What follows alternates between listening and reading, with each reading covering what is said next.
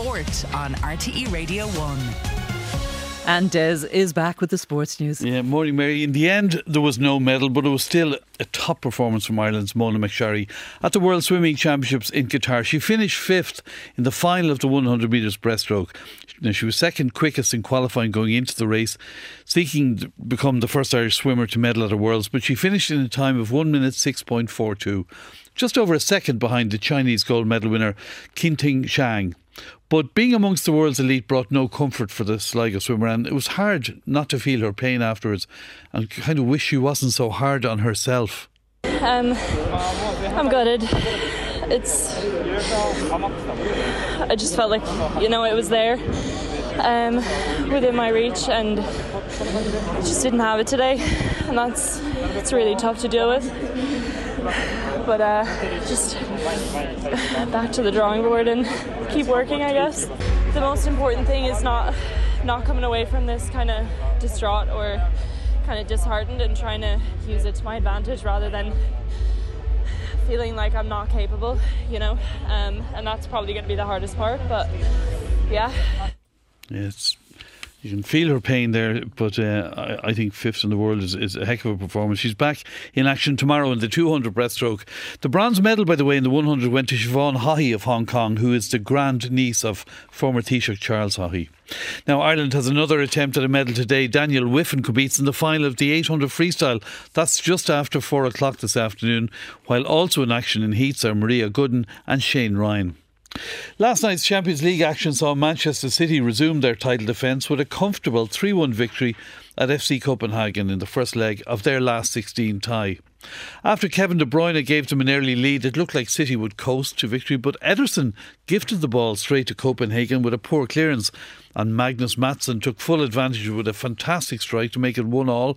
But Bernardo Silva put City back ahead again just before half-time, and they ensured a 2-goal cushion thanks to Phil Foden's late goal. The City manager Pep Guardiola was particularly pleased. Really, really good. So proud.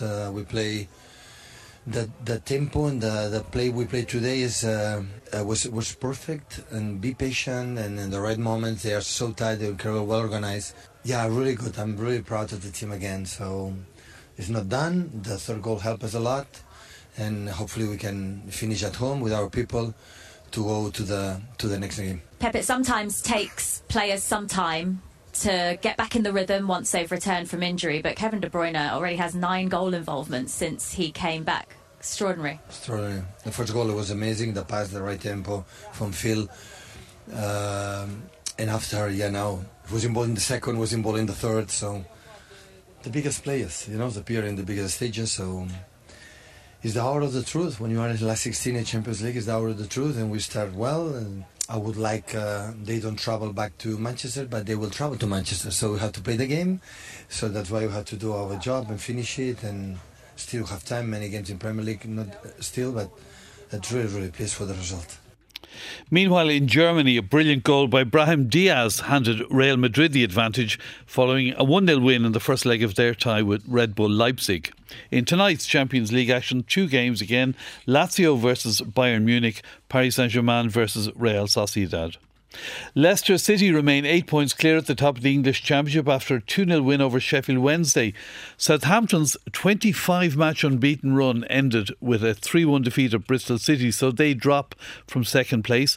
And moving into the second automatic spot are Leeds, who made it 7 wins from 7 league games in 2024 with a 4-0 hammering of Swansea. West Brom retained 5th spot, beating Cardiff 2-0. Norwich back up to 6th with a 4-2 home win over Watford. In Gaelic games, the Sigerson Cup final takes place in Tralee tonight. Quite a journey for the Ulster University side, who take on John Divley's UCD.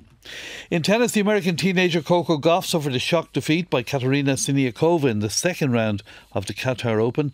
Gauff lost 6 games in a row in the second set and was beaten 6-2, 6-4 by Czech Siniakova.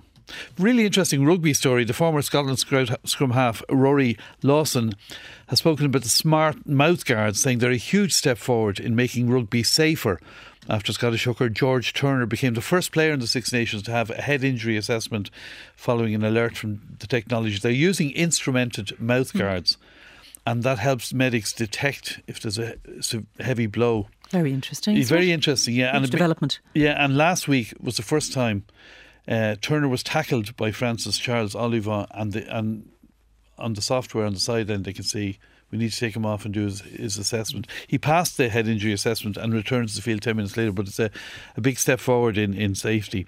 In snooker, Mark Allen racked up his 600th career century as he swept aside China's Ma He-long 4-0 in the second round of the Welsh Open. He's become only the 10th player to achieve the milestone, with a break of 141 in the third frame, as he moves through to set up a meeting with Si Jai-Hu. And finally, racing this afternoon is at Dundalk. The first race is at 1:40. All right, Des, thank you very much.